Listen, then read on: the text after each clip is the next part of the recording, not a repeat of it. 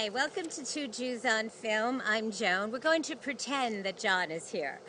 I actually know what he would think about this movie. The movie I am reviewing is called Godzilla. And, okay, I have a cheat sheet. It was directed by Gareth Edwards, who did this film in 2010 called Monsters.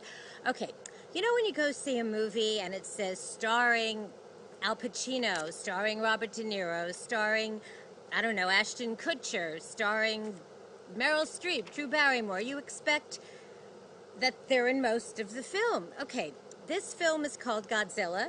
It's in 3D. It's in IMAX. Well, Godzilla is hardly in the film. He's more like a co-star or a supporting player, which for me, I felt, I don't know, I felt like, what's the word, cheated. I wanted more of Godzilla. He is not the main character. I don't know if you all know, but, you know, Godzilla is a good guy. He basically keeps nature in balance. The stars of this film are, I had to write it down, they're called MUTOs, which stands for Massive Unidentified Terrestrial Organism. There's two MUTOs, male, female, and it's kind of sweet. One of these gigantic monsters is having lots of babies. Now, these MUTOs live off of radiation. You know, they love radiation. You know, computers, nuclear power plants, any of it. So wherever, you know, a MUTO goes, you know, computers are just destroyed, and TVs, like, it's like, what are those EMP pulses, you know, that if somebody attacked us with those, God, I'm so not a scientist, we'd be, you know, we'd be back in the Stone Age, there's only one, Stone Age. So that's basically what these monsters do. And I mean, some of it's kind of sweet because they're trying to, you know, feed the babies. Like the female MUTO has all these babies that are glowing. And, you know, of course, if she gives birth, it would not be a good thing. All right. Bryan Cranston is in the movie. The movie opens with him and his wife, Juliette Binoche. They're in Japan, and there's a big, this isn't a spoiler, there's a big seismic eruption. Okay.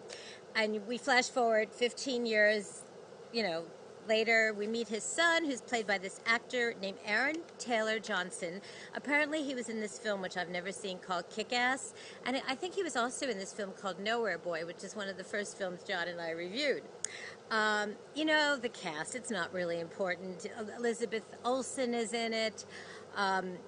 Ken Watanabe, Sally Hawkins. You know, really, seriously, the stars of this film are the MUTOs.